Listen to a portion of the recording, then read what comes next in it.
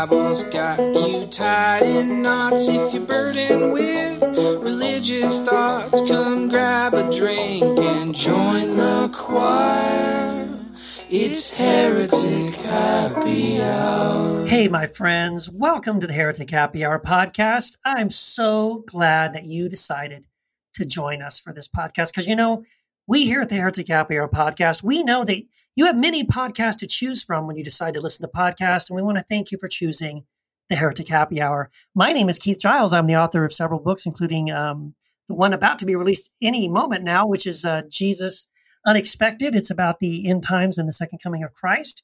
And I'm also joined here by my co-hosts. I'll let them introduce themselves in a minute, but I also need to make sure I let you know that this is the first episode in a brand new series about conspiracy theories. That's right. Bring it on, baby. The truth will be exposed. You heard it here first. All right, guys. Introduce yourselves and say hi to our listeners.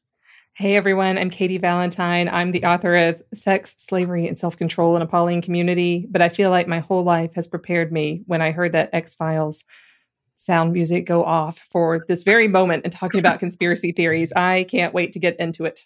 Yeah, I have tingles. From what? The theme song, dude. Sorry.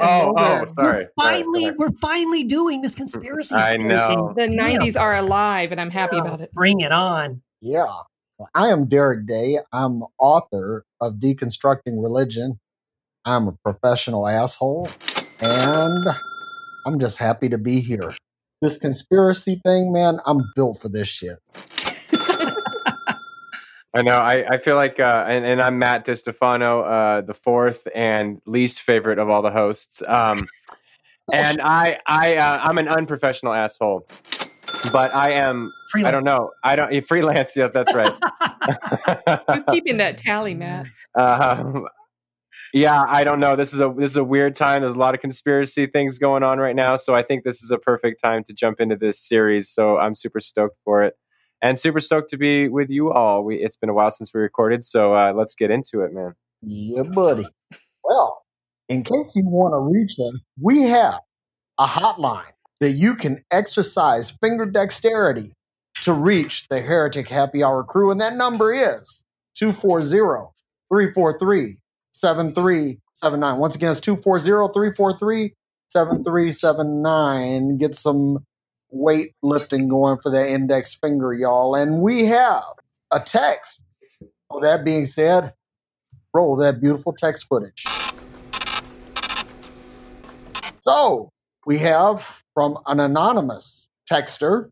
So first off, love your podcast, and so far everything I've read and watched is eye-opening at the least, if not mind-blowing and freeing. What's really weighing on me right now is what is starting to surface regarding the normalization of pedophilia.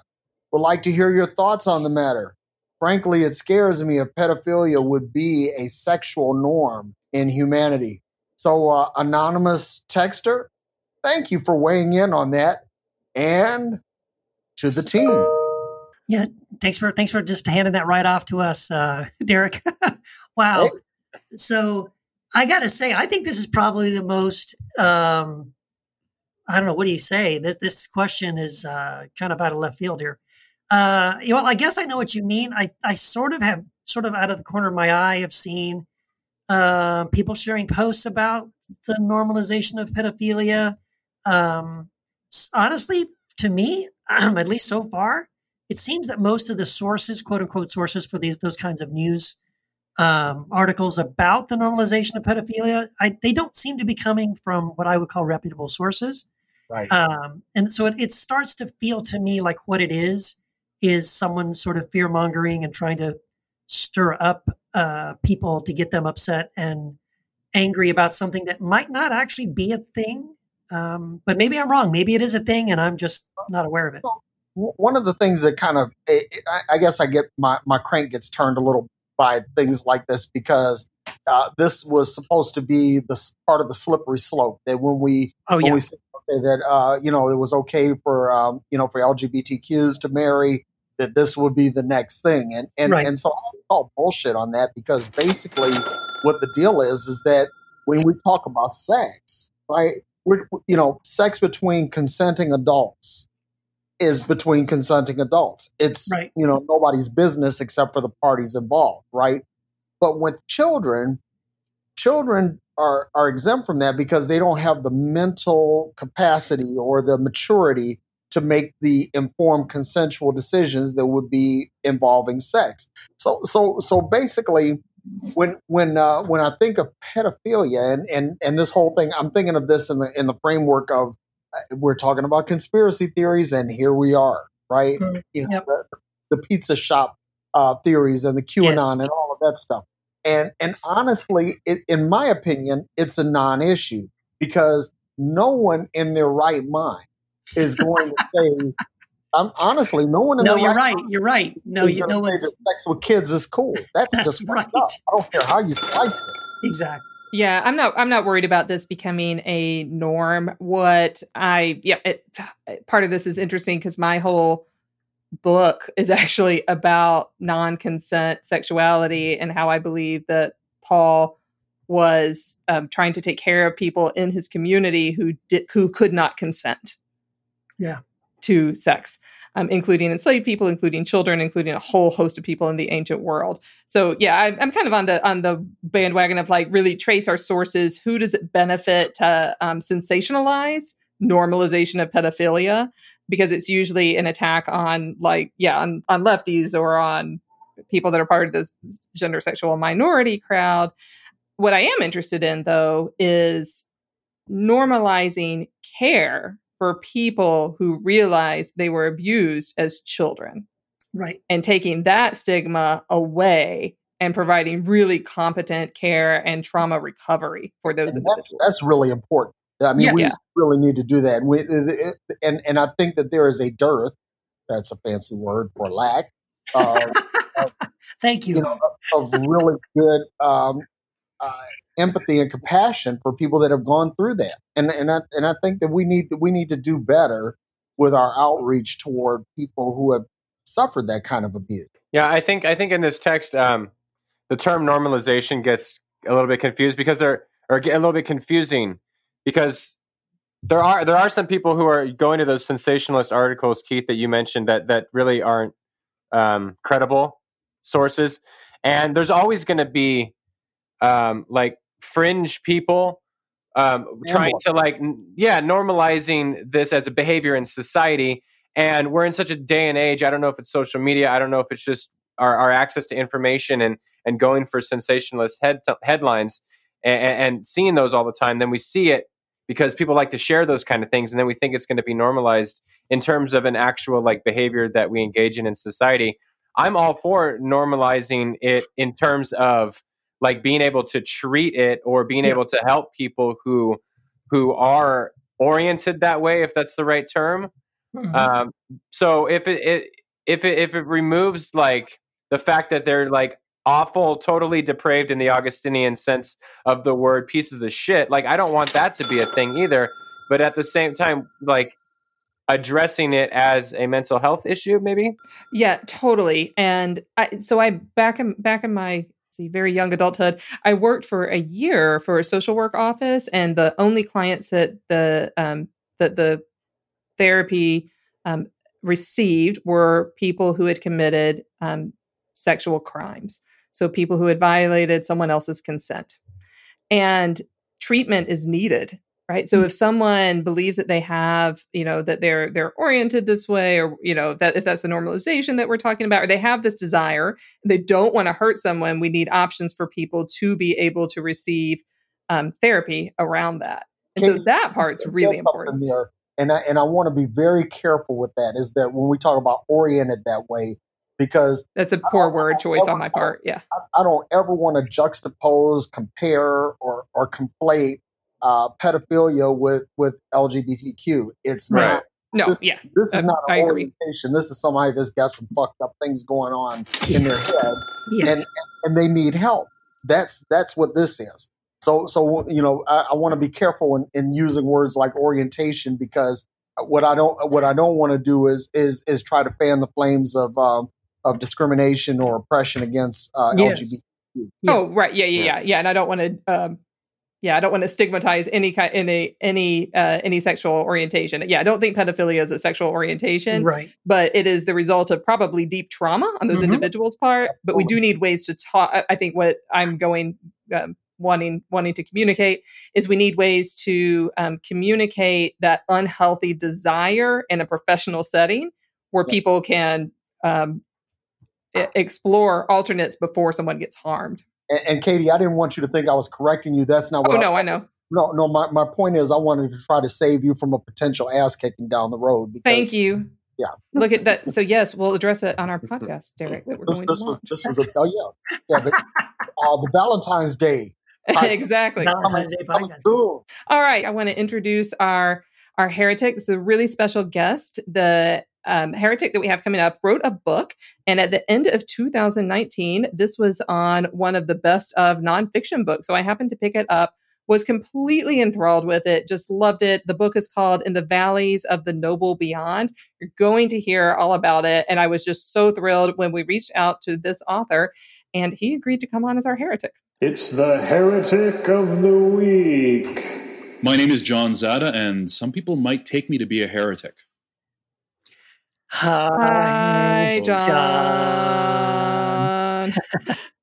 Welcome to the podcast, John. I am so especially enthusiastic, happy to have you here because I read your book, In the Valleys of the Noble Beyond, which was published in 2019 by Grove Atlantic. And I read it at the end of 2019, and it was the best book by far that I read in the whole year. So I'm so enthusiastic to have you here.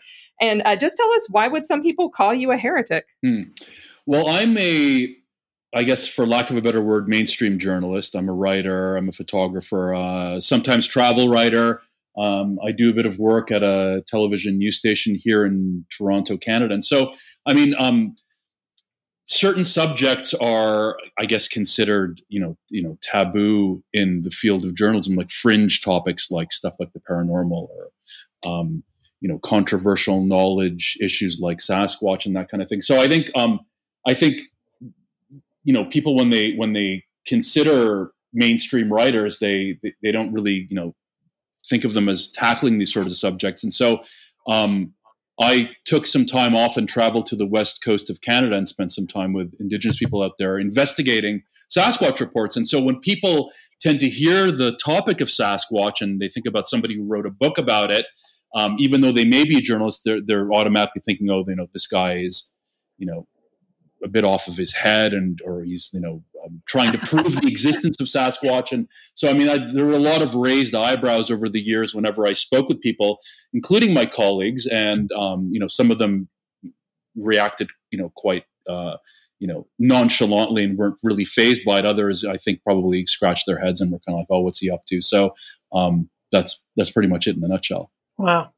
So, this is a fascinating topic, by the way. And so it seems like, though, you took a slightly different angle, kind of attacking or approaching this topic of the Sasquatch. Like you said, you weren't really looking to prove one way or the other whether Sasquatch existed. You wanted to kind of approach it from kind of a different angle. So, like, how did you approach it? Yeah, well, I grew up, reading books about the subject as a kid, and you get two varieties of books that have been written throughout the years. The vast majority of them, or the majority of them, are books by enthusiasts who are convinced that the creatures exist, and they write these tomes that are kind of an unfurling of the evidence kind of thing, right? And so, and then you've got you have the few odd skeptical books that are a bit more recent, and I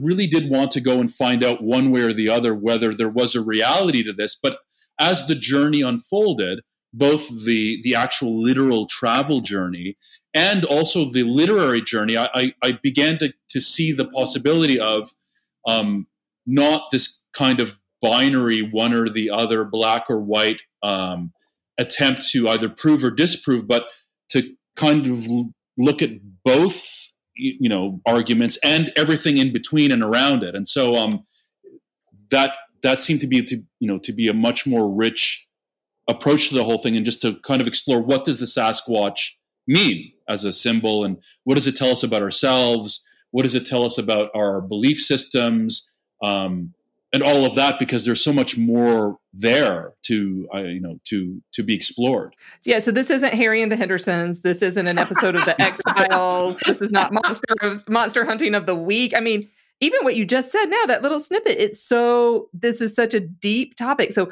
tell us, maybe you can give us just a 1 minute, 2 minute review of like, what are the possibilities of the meaning of Sasquatch beyond this binary, binary yes or no within the cultures that you explored. Right. Well, and that's something that I, come to at the end of the journey, at the end of the quest, towards the end of the story in the book. And, I won't really reveal all of it per se, but I think generally speaking, by about halfway into my journey, when it becomes apparent to me that I'm not going to know the answer one way or the other, unless I actually see one. And if the creatures do exist, it is so rare to see one because, they are so avoidant of humans that I decide to kind of focus my journey on looking at, what does it tell us about the nature of perception? Like, what does the Sasquatch tell us about how we see reality? And so I begin to unfurl a bit of the science behind, how we see things in the external world. It tells us about cognition, and belief, and also like why we seek out the Sasquatch. And I think, and that becomes kind of more the focus towards the climax of the book, because then I relate it back to me as a protagonist. Why am I searching for it? And so there's so much in terms of motive there, because people, if you talk to any Sasquatch enthusiast, they will, maybe perhaps to some degree explain their interest in it. Oh, this is such an amazing thing. It's an undiscovered animal. This is so cool. But the reasons can really span a whole variety, from seeking out adventure to wanting to have, I guess, a deeper sense of purpose in kind of uncovering something that is unknown or something that is mysterious, to, perhaps even in a way kind of seeking a symbol, which is something closer to a deity or a god or a superhero type figure, because the Sasquatch is this humanoid being of incredible ability that can appear and disappear at will, seemingly incredible physical strength, ability to move around quietly, to almost kind of commune psychically with nature in a way. And so, like, I think a lot of people, although being drawn to the creature, aren't really conscious enough of why they are. And so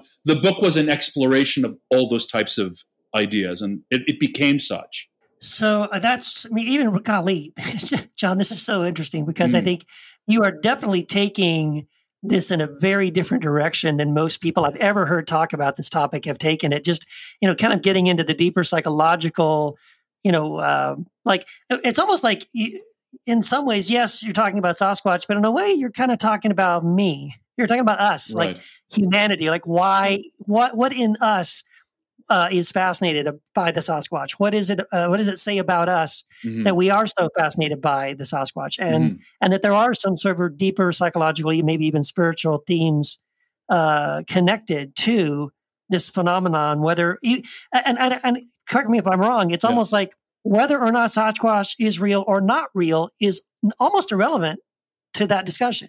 Well, yes, because in a way, you can apply the Sasquatch can also be other things. It can be ghosts. It can be UFOs. It can be. You could replace the Sasquatch as a symbol with other similar type phenomenon. I think each one differs in that it appeals slightly differently to different people because of what if people are really interested in space, for instance, it'll be more of a UFO thing. But then you also get people who combine them and everything. And so, yes, ultimately, it does relate to.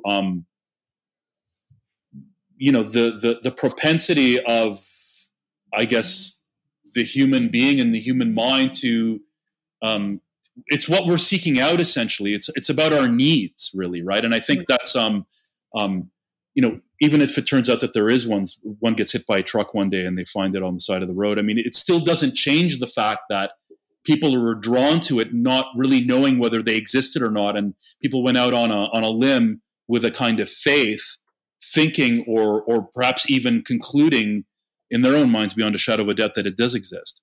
Yeah, I love that kind of, it feels like a quest, like where there's something very universal about our desire to have this quest to have the unknown be either a mystery or become known, or that kind of in-between space.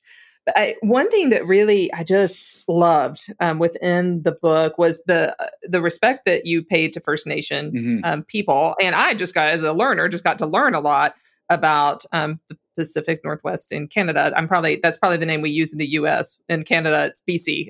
Yeah. I guess the BC area. And so, but like just as an intro, what struck me was some of the tribes that you spoke with. The Sasquatch is like when you need an answer, sometimes the Sasquatch will appear and that gives you confirmation, if I'm remembering correctly. Right. But then for some tribes, it was like you need to make a change in your life. Sasquatch has appeared to tell you to like do a 180. Right. So I'm kind of curious, so there also is real deep cultural roots that maybe don't apply to other mysteries that we talk about. So yeah, I wonder if you could just explore a little bit about what your interactions were like and the kind of spirituality is tied to the land, tied to the people. Well, so when you travel to this part of Canada, the province is called British Columbia. It's maybe the size of California, Oregon, and Washington put together. It's a huge area. I went to a place known as the Great Bear Rainforest, which is perhaps one of the most pristine wilderness regions, certainly in Canada, but also possibly in the world. You have a whole bunch of a cluster of small First Nation communities. We call them that here in Canada, Indigenous tribes that live in various parts of the coast.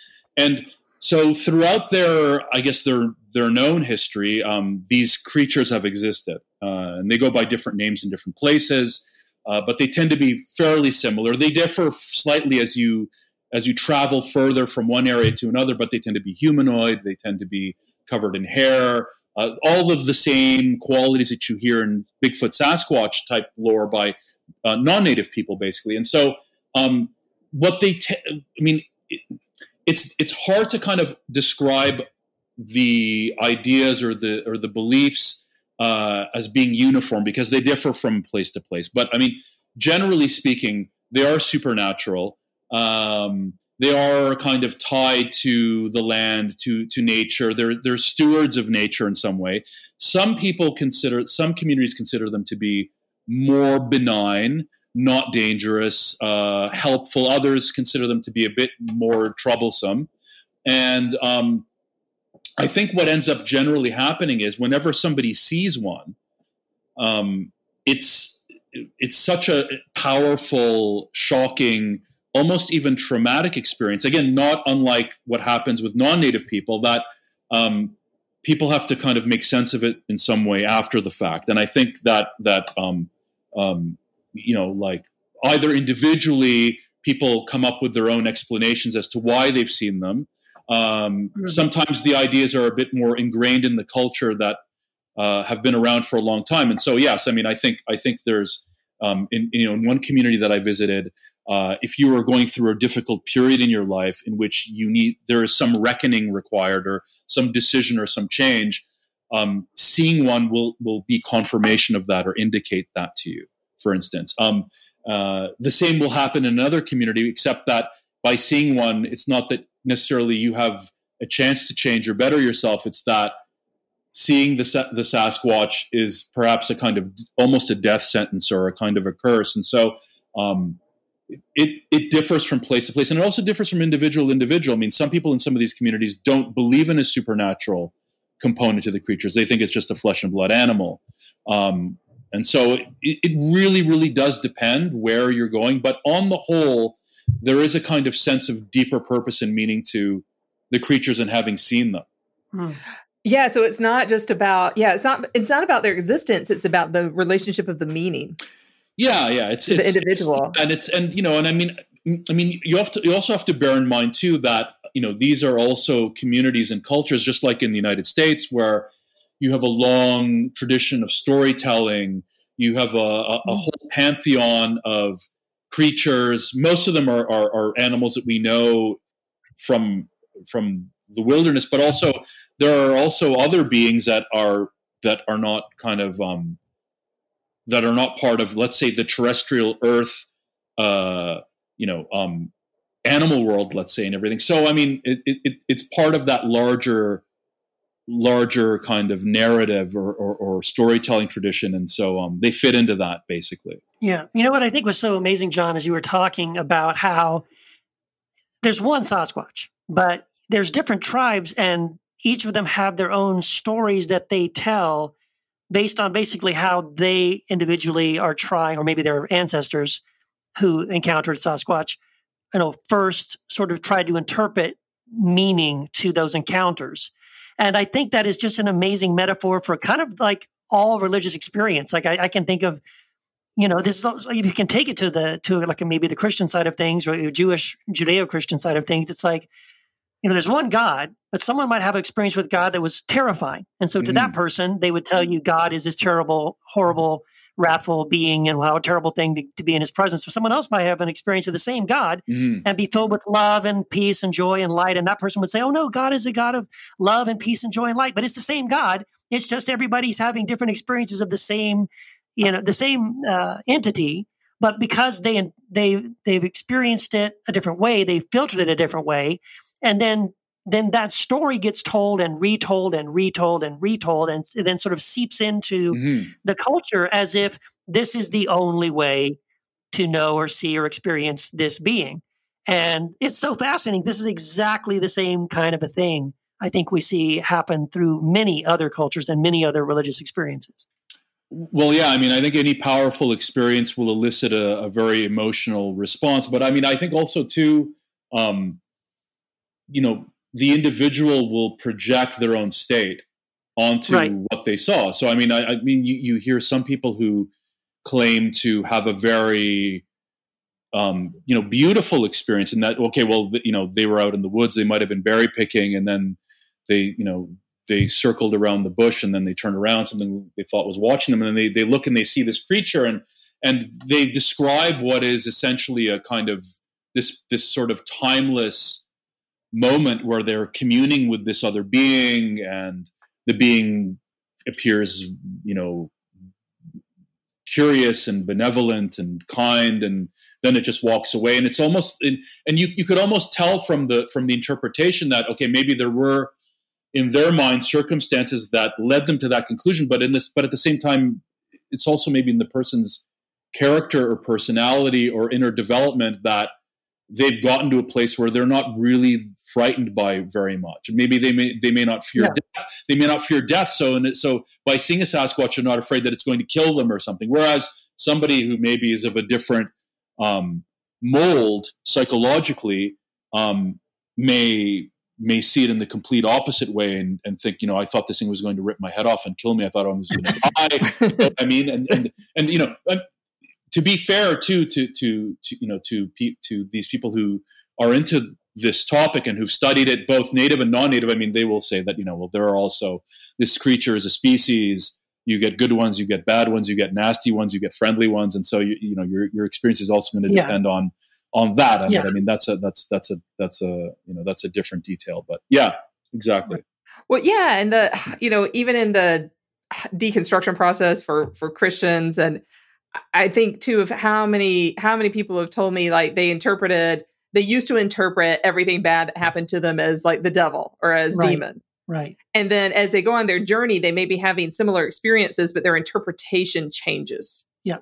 Mm-hmm. Right. And so over the course of our lives, we have all these experiences that we interpret, reinterpret, and re-experience. Yeah. And what I also think is fascinating too, and to back up a little bit to something you said, way back in the beginning here, John, you were kind of talking about how for some tribes or maybe some individual people who had encounters, the Sasquatch could be either a sort of almost a sign of repentance, or a Sasquatch could be a sign from God or a confirmation of something or a warning of something. And again, that's so fascinating because I don't think any of us normally think of a Sasquatch as any of those things, but it's fascinating to think of us like the indigenous people who are living on the land, who are much closer to nature, who are interacting with, grizzly bears and otters and beavers and eagles and everything else, that for them to have an encounter with this Sasquatch would have this kind of meaning for them. Again, like the idea that a Sasquatch could be a sign of a need to repent or change their minds, or the Sasquatch should be a warning or a sign from God or a confirmation of something. That in itself is really fascinating. And I've never heard anybody say, I was out hunting with my buddies and I saw a Sasquatch and I knew I had to sell my house and move to Canada. Like, right. Well, it's interesting. I mean, even if you talk to non-native people who have had encounters, I mean, if you go into that whole, non-indigenous world, I mean, you may not get the religious interpretation aspect to it, but you certainly do get a kind of a life-changing, event that is expressed to the point where you can get people who decide to pursue the creature for the rest of their lives and devote everything to it, including their money and their life savings, and to the point where they would break their family relationships up to people who, maybe they wouldn't pursue it as an interest, but it would change the way they see the world, kind of thing. So I mean, there is that theme or that thread running through all cultures who have that kind of an experience, because it's so jolting in a way. Yes. Well, and how long did you spend in BC in your travels to research the book? So I went on several occasions. I mean, the journey, the story of the journey itself that was recounted was about 3 months. And, but I had gone a few weeks before, the year before. I went to go work on a magazine assignment, and that's where I decided to return to write a book about it. And then after the main trip, I went back several times to do further research, to write the book. I actually wrote part of it there in a cabin.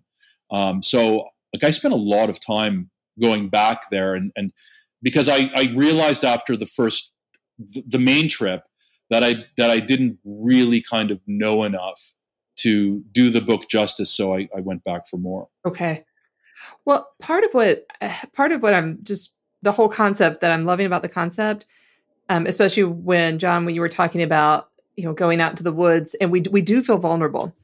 And part of a search for Sasquatch, and really, I think the biggest conspiracy theory is that Sasquatch has been taken away from the First Nations peoples and made into some kind of commodity of searching, of kind of monster quest that is not indicative of the experience that you describe in the book, or of the embeddedness of Sasquatch in First Nation culture. So that maybe is the biggest conspiracy theory about with Sasquatch. How have we commercialized this somehow? But this is also, a highly intelligent creature. The descriptions that you described, that Keith just described too. And so it reminds us we're not as smart as we think we are. Yeah. Maybe predator might be a good word, but this whole quest reminds me, I'm not nearly as significant, although I think we're all significant, but within the cosmos, there are really cool, undiscovered, beautiful, terrible things. Right. And it doesn't, one can even distill it further and almost say that, in a sense, Sasquatch is a personification, or in a sense, a distillation of, nature in and of itself, the sublime aspects of nature that people who go hiking or who go camping or who spend time in the forest come back and tell their friends about those moments that they can't quite communicate. They're ineffable in a way. And some people even call it the kind of the divine. And so, in a sense, maybe we're giving those phenomena a kind of form by describing them as a kind of wild, hairy, untamed wild man or wild woman or wilderness creature, in a sense. We're trying to kind of almost capture or encapsulate or give form to something which is otherwise kind of almost impossible to describe, like God itself, perhaps. And that's why I equate to Sasquatch with a deity type being, because they kind of in a way represent the same thing. Yeah. Okay, wait. Continue that thought. That's so intriguing. You can't leave us with that, like Sasquatch as a deity type creature. Well, I mean, anybody who spends time outdoors, or who's drawn to being outside, and who goes to the mountains, or who goes hiking, or who goes camping, and who wakes up at sunrise to see this beautiful scene of splendor. Like when you're out in nature, there's this kind of connectedness or connectivity, this kind of oneness with the entirety of nature, with the entirety of creation, let's say, and those moments kind of they're hard to describe, right? I mean, they're hard. They really are hard to. It's hard to kind of come back from a really, really amazing trip in the desert, even, for instance. It doesn't have to be a forest, and say, I had this incredible moment on this sand dune where kind of everything kind of made sense to me, and I really kind of understood kind of the in a sense, the Sasquatch is a kind of symbol of that, but also God is a kind of symbol of that too. God is a kind of thing that we give form to, that is kind of representative of the mystery of the universe, right? And in a sense, the Sasquatch is too. The Sasquatch is, in a sense, us projected into that kind of into that milieu in a way, right? And so that is it to me, is its most powerful manifestation, is as a symbol of the mystery of life, the mystery of the universe, the mysteries of the forest, the mysteries of the ecosystem, and because in a way, like we always kind of do seem to need to give the world form, right? Like, I mean, I think that's part of the nature of the human mind, is to kind of represent experience, because we can never really convey something as we felt it. I love that. And it's so true. I think of I know that's true of my own spiritual experiences. Words can't do it. No, and who knows? Perhaps when and I mean, when somebody is in a kind of wilderness setting, and their mind is somehow kind of they're a bit more relaxed in some ways, and just the visual spectrum is affecting their brain. I mean, perhaps their mind is picking up on something that doesn't exist in their repertoire of patterns, and perhaps they give form to that as a Sasquatch. And so these are the things that I kind of explore in the book that tend to not get, I guess, looked at in the more conventional takes on the subject. Yeah, John, this has been the most fascinating conversation, and way more cool than I even expected it could possibly have been. Because what you just said right there was so cool, because again, in terms of deconstructing our faith, a lot of times what I will talk to people about is, we have to move from certainty. We have to start embracing mystery. We can't claim that when it comes to God that we know everything. We don't know anything, right? We have to admit that God is so far beyond our understanding. Yes. So then that means I can't claim that I know anything really about God. I can say I sort of believe right now, but I could change my mind as I continue to grow and mature in my understanding and faith. But I never want to get to the place where the cement is dry and I would say, that I know everything about God. And yet, so keeping that, I love that it's kind of a metaphor for the Sasquatch, because it's almost like you were saying, like, with the Sasquatch thing, like we are driven to know. And I know people that are so, like you said, they'll lose their life savings to, like, they want to shoot one of these things and catch it and put it on the 6 o'clock news, because, and that to me is the same kind of a mindset of somebody who says, like some fundamentalist Christian who says, I know for a fact this is exactly who God is, and there is no question about it, because the opposite of faith is not doubt, it's certainty. Certainty, yes, thank you. And how crazy that the Sasquatch is actually a metaphor for that. I never would have even gone there, but that's kind of exactly what you've made me realize. That's really cool. That's exactly it, and I think, again, going back to all these sorts of religions and the various gods. I mean, they are symbols, right? And they're symbols that are designed to make inaccessible things accessible and easier to understand, and to kind of give them a kind of a more sort of terrestrial form. But but at the end of the day, they're still symbols, and that applies, I think, to the Sasquatch too. Well, and as a maybe as a to bring this back around to the Christian experience, the incarnation of Jesus in human form is really central, right, to the Christian experience. Mm-hmm. But I love this that for Jesus followers, well, listeners, you can debate me, but for Jesus followers, that the physicality of Jesus is really important. But Jesus is not limited to that, and like this parallel with Sasquatch spirit and the spiritual journey is so striking to me. So I can't wait to continue to explore that in my own soul space. Yeah. So John, how can people find out about like your book and you, and are you working on any new projects that we should be aware of? Or? I'm writing something right now about that's more of a work about journalism and the news and the media and its effect on society and our perception of reality. And so that's sort of still kind of in the process of being done. And so I'm going to sort of keep the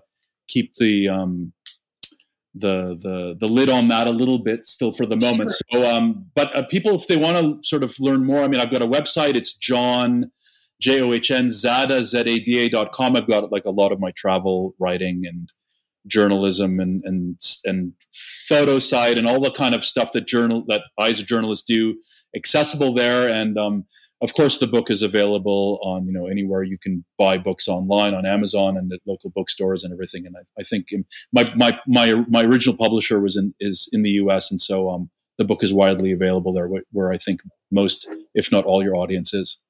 Yeah.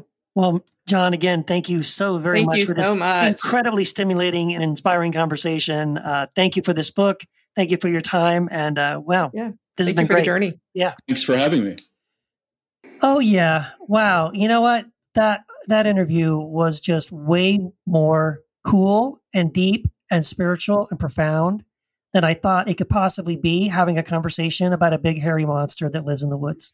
I am so happy that John could come on the podcast. He could talk to us about this, that we could talk about Sasquatch as this deeply spiritual thing and not only as monster hunting. Yada, yada, yada. I want to thank you guys for not inviting me to the party. Yeah, Derek. Hey, Derek, when are we going to start our own podcast, man? Exactly. So what? I don't know what is that? We could be like Psych, black and tan. You could be black and I could be tan. There you go. Yeah, black and tan isn't that a drink? That's a drink, right? It's a drink and an Irish military unit. Yeah, right. Black and tan. You have lots of topics. You're the blackest dude on this podcast. So. Yeah, Derek is tan. Hey, can we have that as my bio on the website? We have to put that. You can change it if you want, sure. We'll have to talk to the producer about that one. Yeah, we know him. But man, what a great segue, what a great Heretic of the Week to lead us into kicking off the meat of this conspiratorial series. And we talked Squatch, and we're also going to get into other stuff like Nessie, get into Loch Ness. I don't know if it's technically a conspiracy. I don't know if Squatch is technically a conspiracy. Right. But we're going to get into that. We're going to get into Flat Earth. That's definitely a conspiracy. I love the Flat Earth one, man. That shit makes me laugh so much. Yes. I don't know how you want to kick this one off. Maybe we can just kick the whole thing off by talking about getting our Derrida on and talking about what is a conspiracy, making sure we're talking about the same thing. Make sure there's a unity of the word. Yeah. Well, yeah. I mean, you could go on and do that. Well, I don't want to do that. I was kicking the can. Well, everybody wants to have some secret information, something that they know that nobody else knows. And when you share with a few friends, then it becomes the privileged cabal, that they get to have this privileged information that nobody else has. And so when they share it, they kind of portray themselves as people who they have something that no one else has. So, hey, look at me, listen to me, and that's pretty much where conspiracy theories, I think, where they start. Yeah, it's kind of Gnostic in its orientation. Like you got some special knowledge that no one else has. or someone has a special knowledge and it's being covered up, being hidden. Right. Yeah. Right. Yeah, exactly. Yeah. Well, and so it's funny because when you talk about conspiracies, like a big one that's somewhat recently, although it's almost 20 years removed, is 9/11. And when people talk about that as a conspiracy theory, it's like, well, in one way, I would say someone conspired to do something. So then it's like, what is the conspiracy theory we were talking about? Because then you get into like the nuts and bolts of it, and there's a lot of different beliefs within each conspiracy theory. Sure.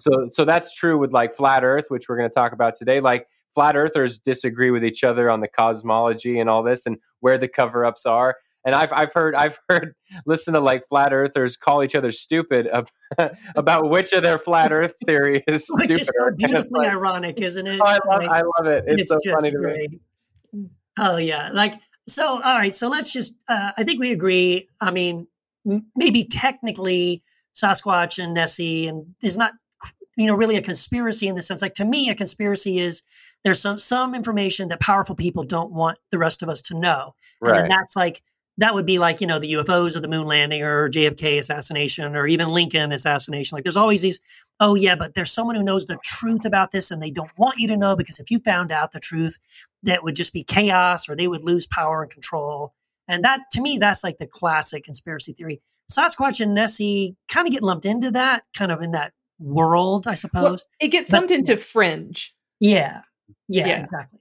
So, which one do we want to jump into first, guys? We have basically we've kind of mentioned a couple of these. I kind of want to just like poll of the room, like who believes. I do too. And Nessie are real, and should we do that with each like after we talk about each one? Can we do that? Like, so let's talk about flat Earth, and then we'll talk about it, and then we'll say like, okay, who believes it and who thinks it's bullshit? What we need is like a bullshit-o-meter. There you go. That's right. Well, do we want to start with which one? We start with Sasquatch, Loch Ness. Let's pick something. Well, let's start with Squatch since we had our guest and it's kind of what was talked about. Let's just say I'm very agnostic on whether Sasquatch is an actual being. I don't know. Have you looked into it? And I don't care. Have you? I watched Harry and the Hendersons. So. No. I mean, have you? Like Joe Rogan. Like Joe Rogan's big on it. I have. Some of the stories are interesting. Some of the encounters or so-called encounters are interesting. I have a hard time believing that there's no actual evidence. Like this motherfucker's hiding really, really fucking good, and I don't know. I don't know. Like I don't know how good you can hide forever. There's too many fucking people in the world. Yeah. And technology is too good now too. I mean, right. They have heat detectors and all of this other stuff. There, you have to. I have trouble wrapping my mind around this. Yeah, I mean, I'll just come on and out and let the world know. I kind of lean towards that. I do believe it's real. All right, here we go. And I've even gotten to the point of thinking, you know what? Like one day I should just get like a night vision scope on a 30-06 rifle and go out in the woods and like shoot one of these things and bring it home. Because that's the only way I believe anyone's going to actually prove it is if we really do, you're going to have to kill one and then like pull the body out and show it to people. But I also understand that if they are real, there's families of them. There's not just one lone Sasquatch. So quite a few of the people that have seen them have seen 2 or 3 of them at a time and have been sort of chased by them. So what I recognize is that if I did shoot one of them, even if I successfully kill one of them, the rest of them would beat the living crap out of me and I would never escape the forest alive. So maybe that's a bad idea. But I do lean on the field. I do think, and here's why, because this sort of legend of these creatures, it's global. It's not just in North America. It is in the Alps. It's in the Andes. It's in China. It's in, South America. Like and going back hundreds of years, we're talking legends that go back hundreds of years describing pretty much the same creature. And these kinds of testimonies continue even to this day. Then post that shit on YouTube. Well, right. And I think, again, now I agree. It's on YouTube, so it must be true, right? But let's say, right, the the hard evidence, right, has been very slim, very hard to come by. And I will concede that there have been hoaxes. There have been people who wanted so badly to prove it that they have fake stuff. And that doesn't help the story at all, right? That doesn't make it more believable at all. And actually in our interview, we talked a little bit about some of the reasons why, the Sasquatch have been so hard to detect. I think they're really intelligent. I think they're very afraid of very wary of humans. They see us as a predator. They see us killing and eating other animals in their habitat, and those that learn to stay away from us. They're very, very good at that. I believe they have heightened senses and abilities that are similar to what we recognize in creatures like deer, or even as John mentioned in the interview, like what was it? He called it infrasound, which is something that tigers have.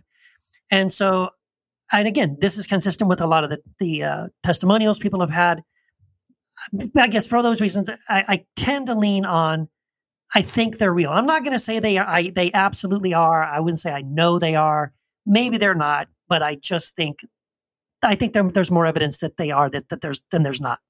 So I'm also a little agnostic, but my threshold for whether, like, that's, and I'm putting real in air quotes every time I say it. I think No, this whole exactly. episode, whether Sasquatch is real or whether Nessie is real, my threshold for that is really low. I mean, like, I don't really care, I think, one way or the other. I loved the book talking about Sasquatch as kind of this human quest. But something that really stood out to me was that when John was interviewing and speaking with, really respectfully, the First Nations tribes in this part of Canada, they were like, it's never occurred to us that anyone thinks that Sasquatch is a myth because it's part of their daily fabric of reality. So they are shocked when other people don't think that Sasquatch is quote unquote real. Right. And so reality is partly what we kind of make of it. But, we discover new species all the time. Granted, not usually really tall primates, right, but we do discover new species all the time. And so I'm like 51%. Why not? But 49%, we would have discovered this already. And then, but I think this is a lot of talking about conspiracy theories. Humans, we think so much of ourselves. Mm-hmm. And then so little of ourselves that we have to attribute, like, I don't know, sometimes I feel like we have to attribute something to aliens instead of saying, no, that could be a work of human ingenuity. See, I have two words: habeas corpus, right? Produce the body. Where is it? I mean, somewhere, someone must have a strand of hair, something that can be translated into DNA, something that, something other than shadowy, bad photographs or bad, 8mm film. There has to be something. And this is the other thing too, why I think that people want to hang on to this is because humanity is suspended somewhere in the balance between evolution and creation. And so when the scales tip toward evolution, somebody wants to believe that, hey, there's this missing link, that what Darwin alluded to in his theory on the origin of species. Okay, so this missing link, maybe the Sasquatch, maybe the Yeti, maybe one of these tall primates, like Katie said, that one of these guys or gals is the link between the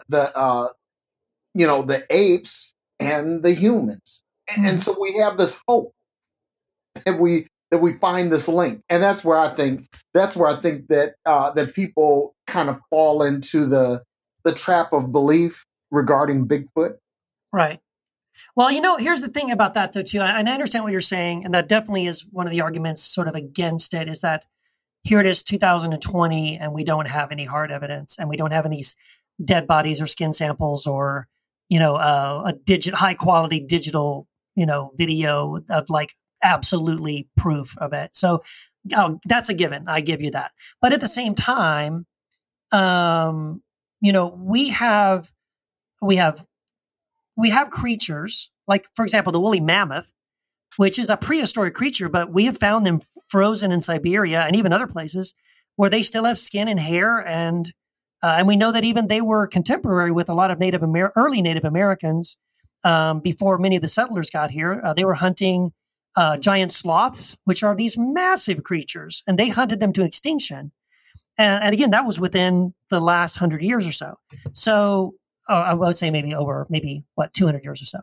But at any rate, we know that there are creatures that we would classify them as sort of prehistoric or near prehistoric creatures, right? That have all died out, but there is some overlap with some of them.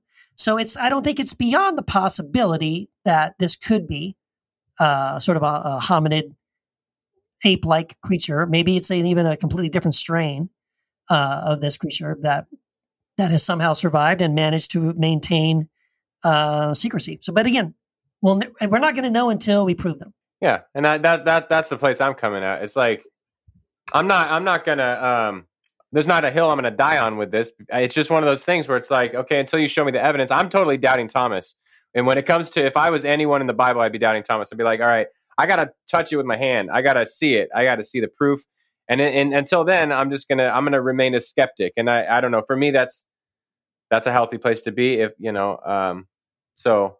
But I'm not gonna sit here and say there's no way. It's not like a logical impossibility. I mean, evolution has shown that there are creatures that are like bipedal, non-humans, right? Mm-hmm. Yeah. So, I mean, it's totally possible, but possible, yes. Probable, probably not. I don't know. That's where that's right. Derek, I mean, yeah. The last 20 pages of that book you're going to really like. Like he talks about metaphysics and interdimensionality in Sasquatch. Oh, like they're interdimensional time travelers. Oh yeah, that's one of the conspiracy theories. But like the idea of Sasquatch, that's something we're always pursuing. Yeah, we might be organizing it in our minds in this particular way that we now call a Sasquatch. Okay, you have me at interdimensionality. I knew I would. Well, so it seems like Sasquatch is pretty low bar threshold for all four of us. So I'm keeping a running tally. So Keith, I have you as a yes. Yes, there you go. I have Matt and I squarely on the I don't know, and Derek I have you as a no. Derek's a hell no. It's let me put it this way: the bullshit quotient on it is very high. That's gotcha. Okay. So this threshold is really low, but when we talk about something like flat Earth, the threshold is probably a lot higher, and the consequences are a lot higher. So that's a conspiracy. See, to me, flat Earth is an actual conspiracy but it's the stupidest one of all, I think. Well, and this is the one that for me, when it comes to any conspiracy, I always have this approach: why and how many people are involved, right? And if you and for this one, it's like, why the fuck is this happening? Right. And how many people would be charged with guarding the damn ice wall? It's like we need millions of these fuckers, because it's like, well, how many? And we can barely get 5 of us together to do a podcast on every other Monday morning. You're gonna put all these people together to put up this conspiracy? It's got to be every astronaut, every astrophysicist. Right. I mean, get the fuck out of here. And again, here's my thing about this theory too, on top of what you just said. And I think this is a test and a question for every conspiracy theory, but this one, especially this question, to me, just demolishes the whole stupid thing. Who stands to gain? Like, what is the great loss if tomorrow NASA came out and said, all right, everybody, you caught us. The Earth is actually not round, it's flat.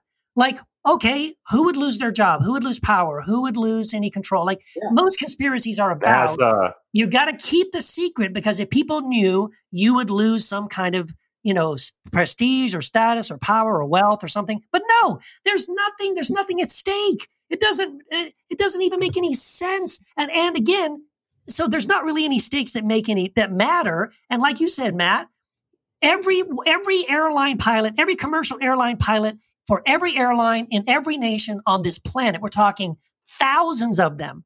They all have to know that the Earth is not actually a globe, because they've flown all over the planet. And yet every one of them is willing to take this secret to their grave. To their grave, baby. But for what reason? What do they gain or lose? Either way, it doesn't make any sense. It's the stupidest thing ever. There was somebody that said that in order for the moon landing, and I'm kind of going off the reservation a little bit here, in order for the moon landing to have been fake. And it was fake. Yeah.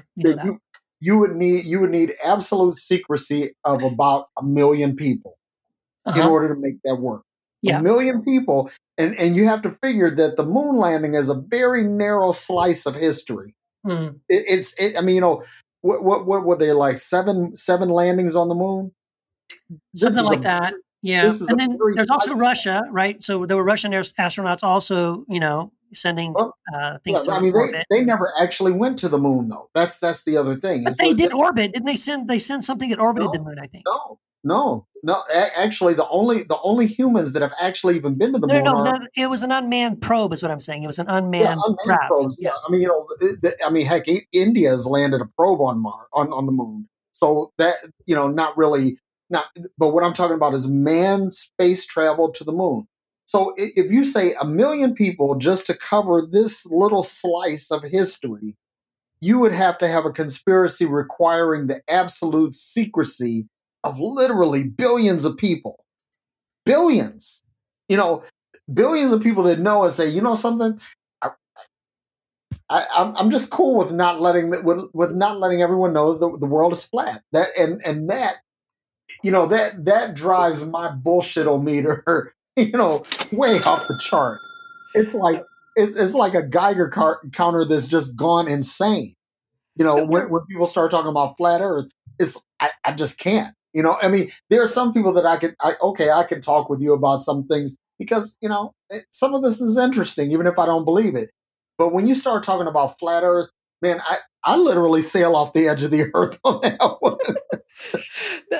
Part of what seems to be wrapped up in flat Earth, like the religiosity of flat Earth among very fundamentalist, born again, evangelical, the subgroup of the subgroup of the subgroup, is that, again, it's this human hubris to me, because part of the reasoning is that the Earth is flat, but it's not a flat disk sailing around in space. There is no space. Like, literally the only thing that exists is the Earth, the flat Earth. And of course, that positions humans as the top pinnacle of creation that have not stewardship, but dominion of the Earth. And so, again, to me, it's a conspiracy theory or a belief. It's more of a belief than a conspiracy theory. They think that there was a conspiracy theory that the Earth is round, right? But it's this belief that tries to position humans in this weird position within the universe. And I think the protest is that in my reading, the protest that I heard was, we're not just a speck on a planet that's a speck in the universe. And so there's this real discomfort with being insignificant. It's putting Earth back at the center of the universe because the Bible puts us at the center of everything. And you're right. And it's sad to say that a lot of those flat earthers are King James only evangelical wacko Christians who, and see, they're the ones who see a conspiracy. They see a conspiracy because, well, this is science versus the Bible. This is Satan and, atheists versus God and the Word of God, which says that the Bible is, the Bible says that the Earth is the center of the universe and there's a dome and all that bullshit. And see, that is just even more exposes the stupidity of this thing. Like, it just makes me even more embarrassed for Christianity that, like, here's yet another stupid thing that non-believers can look at us and go, these people are just morons. Yeah. And I can definitely explain the dome theory of how it's why it appears in Genesis the way it appears. Please. For the extra notes afterwards. Okay, we'll put that in the notice. Yeah. So if you're not a Patreon supporter, you're going to want to check that out because Katie's going to drop some knowledge on us. But I mean, this whole business about science versus Bible is just so absurd. I mean, the science was there before the Bible. Let's be honest. I mean, what? they were doing. Yes, they were. What?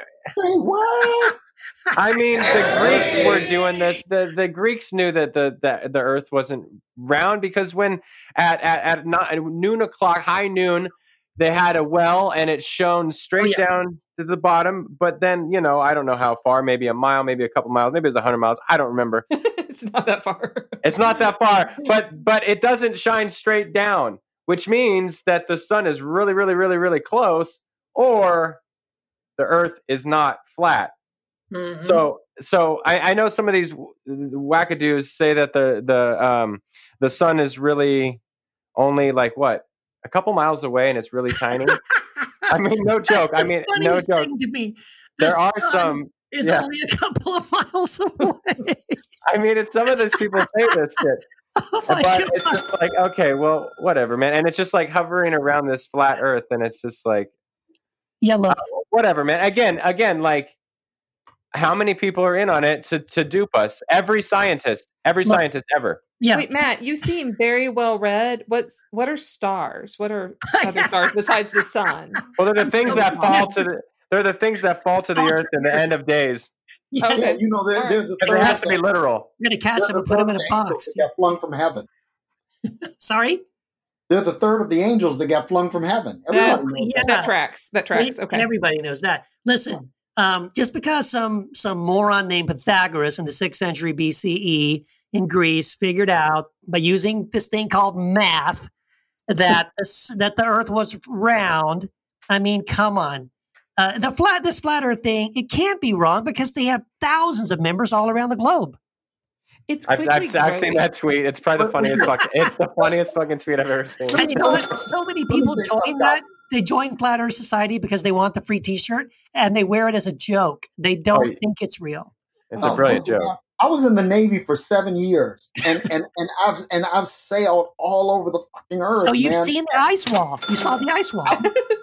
Listen, I've been above the Arctic Circle. I'm what they call a blue nose. That's an actual Navy term. When you cross the Arctic Circle, you become a blue nose. And I've actually been off the coast of Antarctica. I've seen it at both ends. I've seen the farthest east, the farthest west, the farthest north, the farthest south, and there is no fucking ice wall. It just is.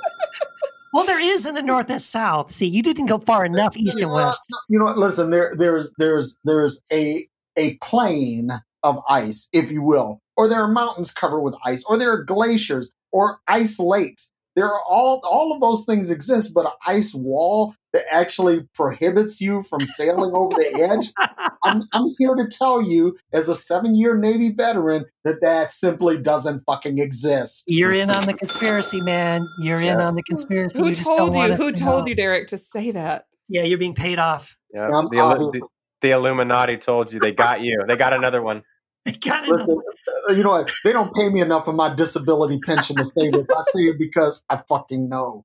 Yeah, so I think this one's unanimous. The four of us would say this is absolute bullshit. I got 4 check marks here. I got 4 check marks on my list. If any of our listeners take this seriously, I guess I apologize because we're just sort of mocking you mercilessly. No, we're mocking the idea, not the people. That's true. Okay. I am mocking the idea. No, I'm gonna take the L on this one, guys. No, we're mocking you. Yeah, but again, I would say if there's someone who's like kind of played around with this idea, right? There's nothing wrong with being a free thinker, exploring all ideas. Yeah, but I'm not a flat earther, but I do want us to have a T-shirt in the store if we can possibly have that. I need one now. You're a very educated person. You're very methodical, but there's a thin line between a free thinker and a lunatic. What I'm saying is, who does the theory benefit? Right. And if part of the problem is we feel too small and insignificant, that's a worthwhile thing to explore. But not through this theory. Not through the theory, but like that, if that's the fear that people are not wanting to do that kind of deep interior work, then I think that's a rich area of conversation. So listeners, send us a text message so we can help you with that interior journey. We would love to. I'll give you. I would love to. You guys can call Matt and he'll help you out there. Yeah, I'll give you Ralph's email. Yeah, there you go. Do we want to explore any others? I guess we're all in agreement there. For the first time on the Heretic Happy Hour, all the hosts agree. Unanimous. Woo! That's it. Unanimous. Do we want to do HAARP? HAARP. That is the High Frequency Active Auroral Research Program. Do we want to cover that one? I had to look this one up. It was not one I was all that familiar with, so I educated myself. But does anyone know a lot about it and have strong feelings? Yeah, it's basically the premise behind it is weaponizing weather. Yes, and when we look at all of these, awesome hurricanes and tropical storms that are being formed, and they happen at greater frequency than they ever have. Of course, someone is tinkering with the weather. Come on, Katie. Come on, Matt. Come on, Keith. They're obviously screwing with the weather. Don't you know? It can't be global warming or something. Global warming. No, it's these radar arrays that they build in the northernmost parts of the United States and Alaska, and they vibrate at a certain frequency. And listen, let me say this. I believe that there is a way of weaponizing frequencies, and I do believe that there may even be some truth to weaponizing certain localized weather patterns. But when you talk about things on a global scale, on a hemispherical scale, that's when my bullshit detector goes off again. Well, and see, for me, the mark of a good conspiracy is that there's nuggets of truth in it. So I think it's been shown that we've tried to do like cloud seeding, to try to combat climate change. So that's a nugget of truth that we are able to try these things out, and that's not really the conspiracy is that like there's this cabal that's like killing us with the weather, and chemtrails probably gets into some kind of this stuff too. Oh yes, where it's like, again, I mean, you're taking maybe nuggets of truth, and then you're putting together 150 non sequiturs, and then you're just off the planet all of a sudden. Mm-hmm. The flat planet, of course. Of course, the flat planet. Oh. Yeah. I mean, I think flat earthers have conspiracies about HAARP? Because that has to be a Venn diagram that I need to see. There's got to be. That would be interesting. I don't know that there's much overlap there, but I think I kind of like what you were saying, Derek. I wouldn't rule it out that it would be possible for us to use some kinds of microwave energy, or I don't know what they're supposed to be using, whatever it is, to impact the weather. And like you were saying, Matthew, we know that there have been attempts to do similar things, to do something good. But so I guess for me, the jury's out on whether or not that technology exists or not. But I guess I've not seen anything to make me believe that there is some sort of a real conspiracy where, that people are actually. Here's one thing that I think is ridiculous. I think I did hear one time someone was saying it was a couple of years ago. There was a really bad hurricane that hit Florida, and someone said, "Oh, this was HAARP," and I said, "Well, wait a minute. Isn't HAARP like a U.S. based?" And they're like, "Yeah." So wait a minute. You're saying we weaponize something against ourselves? Like, why? I mean, if we sent it against our enemy, maybe, but like, it seems like all these hurricanes are kicking the crap out of American cities. So that part makes no sense to me. Well, it didn't, but see, this is where the nugget of truth is helpful and problematic all at the same time. Right. Governments test on their citizens. That's true, though. All the time. Yes. In very damaging ways. I'm not into a HAARP conspiracy, and I don't think we yet have the ability to control the weather. And if we do, we're doing a poor job of it. Pretty bad job. This is an ineffective experiment so far. But this is where we can get down. This is where I can totally see how people can get down a rabbit hole, especially when something is seemingly shrouded in secrecy. Like people believe that HAARP is. It's in a big barbed wire facility in Alaska, and people don't feel like there's transparency. When I looked at the funding, it seemed like they were okay funded, but not crazy funded either. And so some of that lack of transparency may just be they don't have a lot of money or Katie, people and how to do that. And so this is where the rabbit holes can begin, because we do see that governments can do damage to people. They don't always have our best interests at heart. I don't think they're causing earthquakes, though. They're not that sophisticated. No. Our government's not that smart. How does it go from the weather to earthquakes? Like that's the what? It's the whole frequency thing, Keith. If you can trigger the right frequencies, you can generate earthquakes. The same thing. But I'm not a meteorologist, but I think that global warming does increase frequency of earthquakes. Yeah. But Katie, you mentioned Venn diagrams, and I just wanted to throw something in there that was just completely corny. That if you want to see a Venn diagram, you're so Venn, you probably think this conspiracy is all about you. Oh boy! Wow, where's the trombone soundbite? Right back to the 80s and 90s. I'm loving it. So here's what I want to say to me about this HAARP conspiracy thing. Because Wendy and I were talking about this last night, and I said, you know what? Here's the thing to me about this HAARP thing. And this might even apply to several other sort of quasi-government conspiracy theories. Now, look, if you are the government and you do have a top secret program that you don't want anyone to know about, you know what you don't do is tell the whole freaking world what it's called and where it is and what you're doing. For example, Area 51 for decades no one even knew what it was. You never even heard of it. Even when the name slipped out, no one knew where it was or anything like that. It's not like, in other words, it's not like the government said, hey, everybody, we got this thing. It's called Area 51 and here's where it is on the map. And you know what we do? We test top secret airplanes over there all the time. And yeah, that's what we do over there. No, you don't do that. If you're trying to honestly keep something a secret, then you don't, publicize. Here's the name of this program. Here's how it's funded. Here's where it's located. Here's how the kind of general area we're working on. And then now you want to keep all that stuff a secret? Like, it doesn't make sense. It's just dumb. Nope. Oh, one other thing that I was just considering with HAARP, with, anything where we try to put responsibility of unfortunate, tragic things that happen to the earth, to people, to the planet, means to me that we're trying to pass the buck.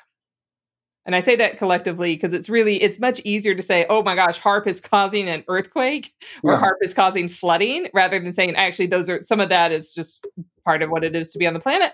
And then part of that are results of human actions and that we could take responsibility for. Mm-hmm. Yeah. How about you give up your internal combustion engine and your air conditioning there, you selfish bastard? Not when it's this hot, man. Not when it's this hot. Yeah, but all right. Well, gosh, was this a good way to kick off the conspiracy theory series, or what? Oh, wait, I need your yeses and nos on HAARP. Oh, I'm a no. I'm a no. I think I'm definitely a no. Yeah, this one ranks right up there with the flat Earth for me. So no, nothing ranks up with the flat Earth. We need some swag or something. We all agree on these two things. I'll keep a running list throughout the series. Okay, our swag can be the Heretic Happy Hour. We're all sheeple because we buy into the standard government truth.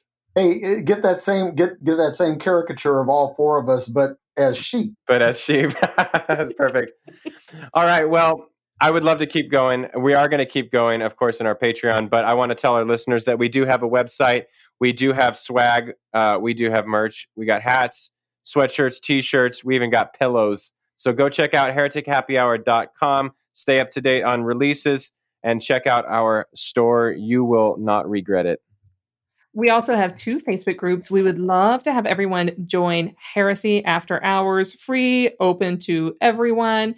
All podcast listeners are there. We have great conversations, and occasionally one of us will do a Facebook Live or something like that. We all 4 interact with the group all the time.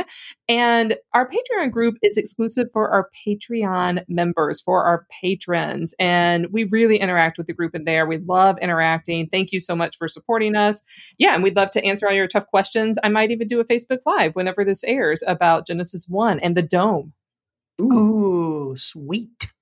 Yes, and hey, by the way, thank you all of you who support us on Patreon. We just really, all of us want to just say, it means a lot to us because, we love this podcast. We have so much fun doing it. We cannot wait to share with you every time a new episode comes out.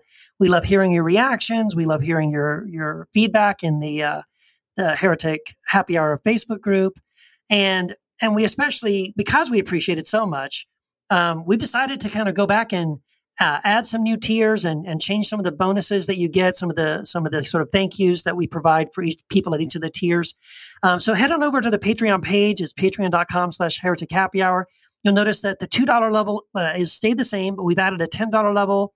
That's brand new. And under that level, you'll get PDFs of all of our books, or a lot of our books from Choir. And we have a $25 level, where there's Zoom calls where every week one of us will post a sort of a special video where we'll expand on a topic, and you get to hear from each of us, a different one of us each week at that level. And the $100 level is going to be the same as well.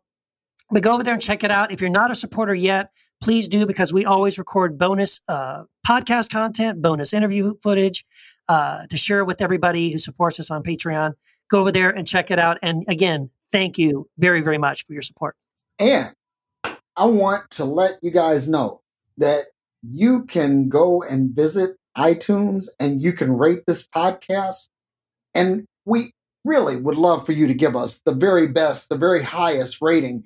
And not just because we think we're swell people or anything, but there's some very hard work and very loving, painstaking work that goes into making this podcast interesting, informative, and fucking funny.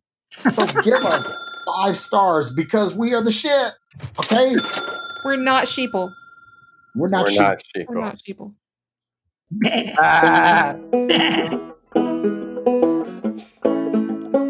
I feel like this puts the parable of the lost sheep in a whole new light. Yep. That's right. I like it. I think it's funny when Christians call people sheep. It's like, wait a second. I know. They my sheep. They know my voice. Yeah. Right. Don't you follow a shepherd? I don't know. Right.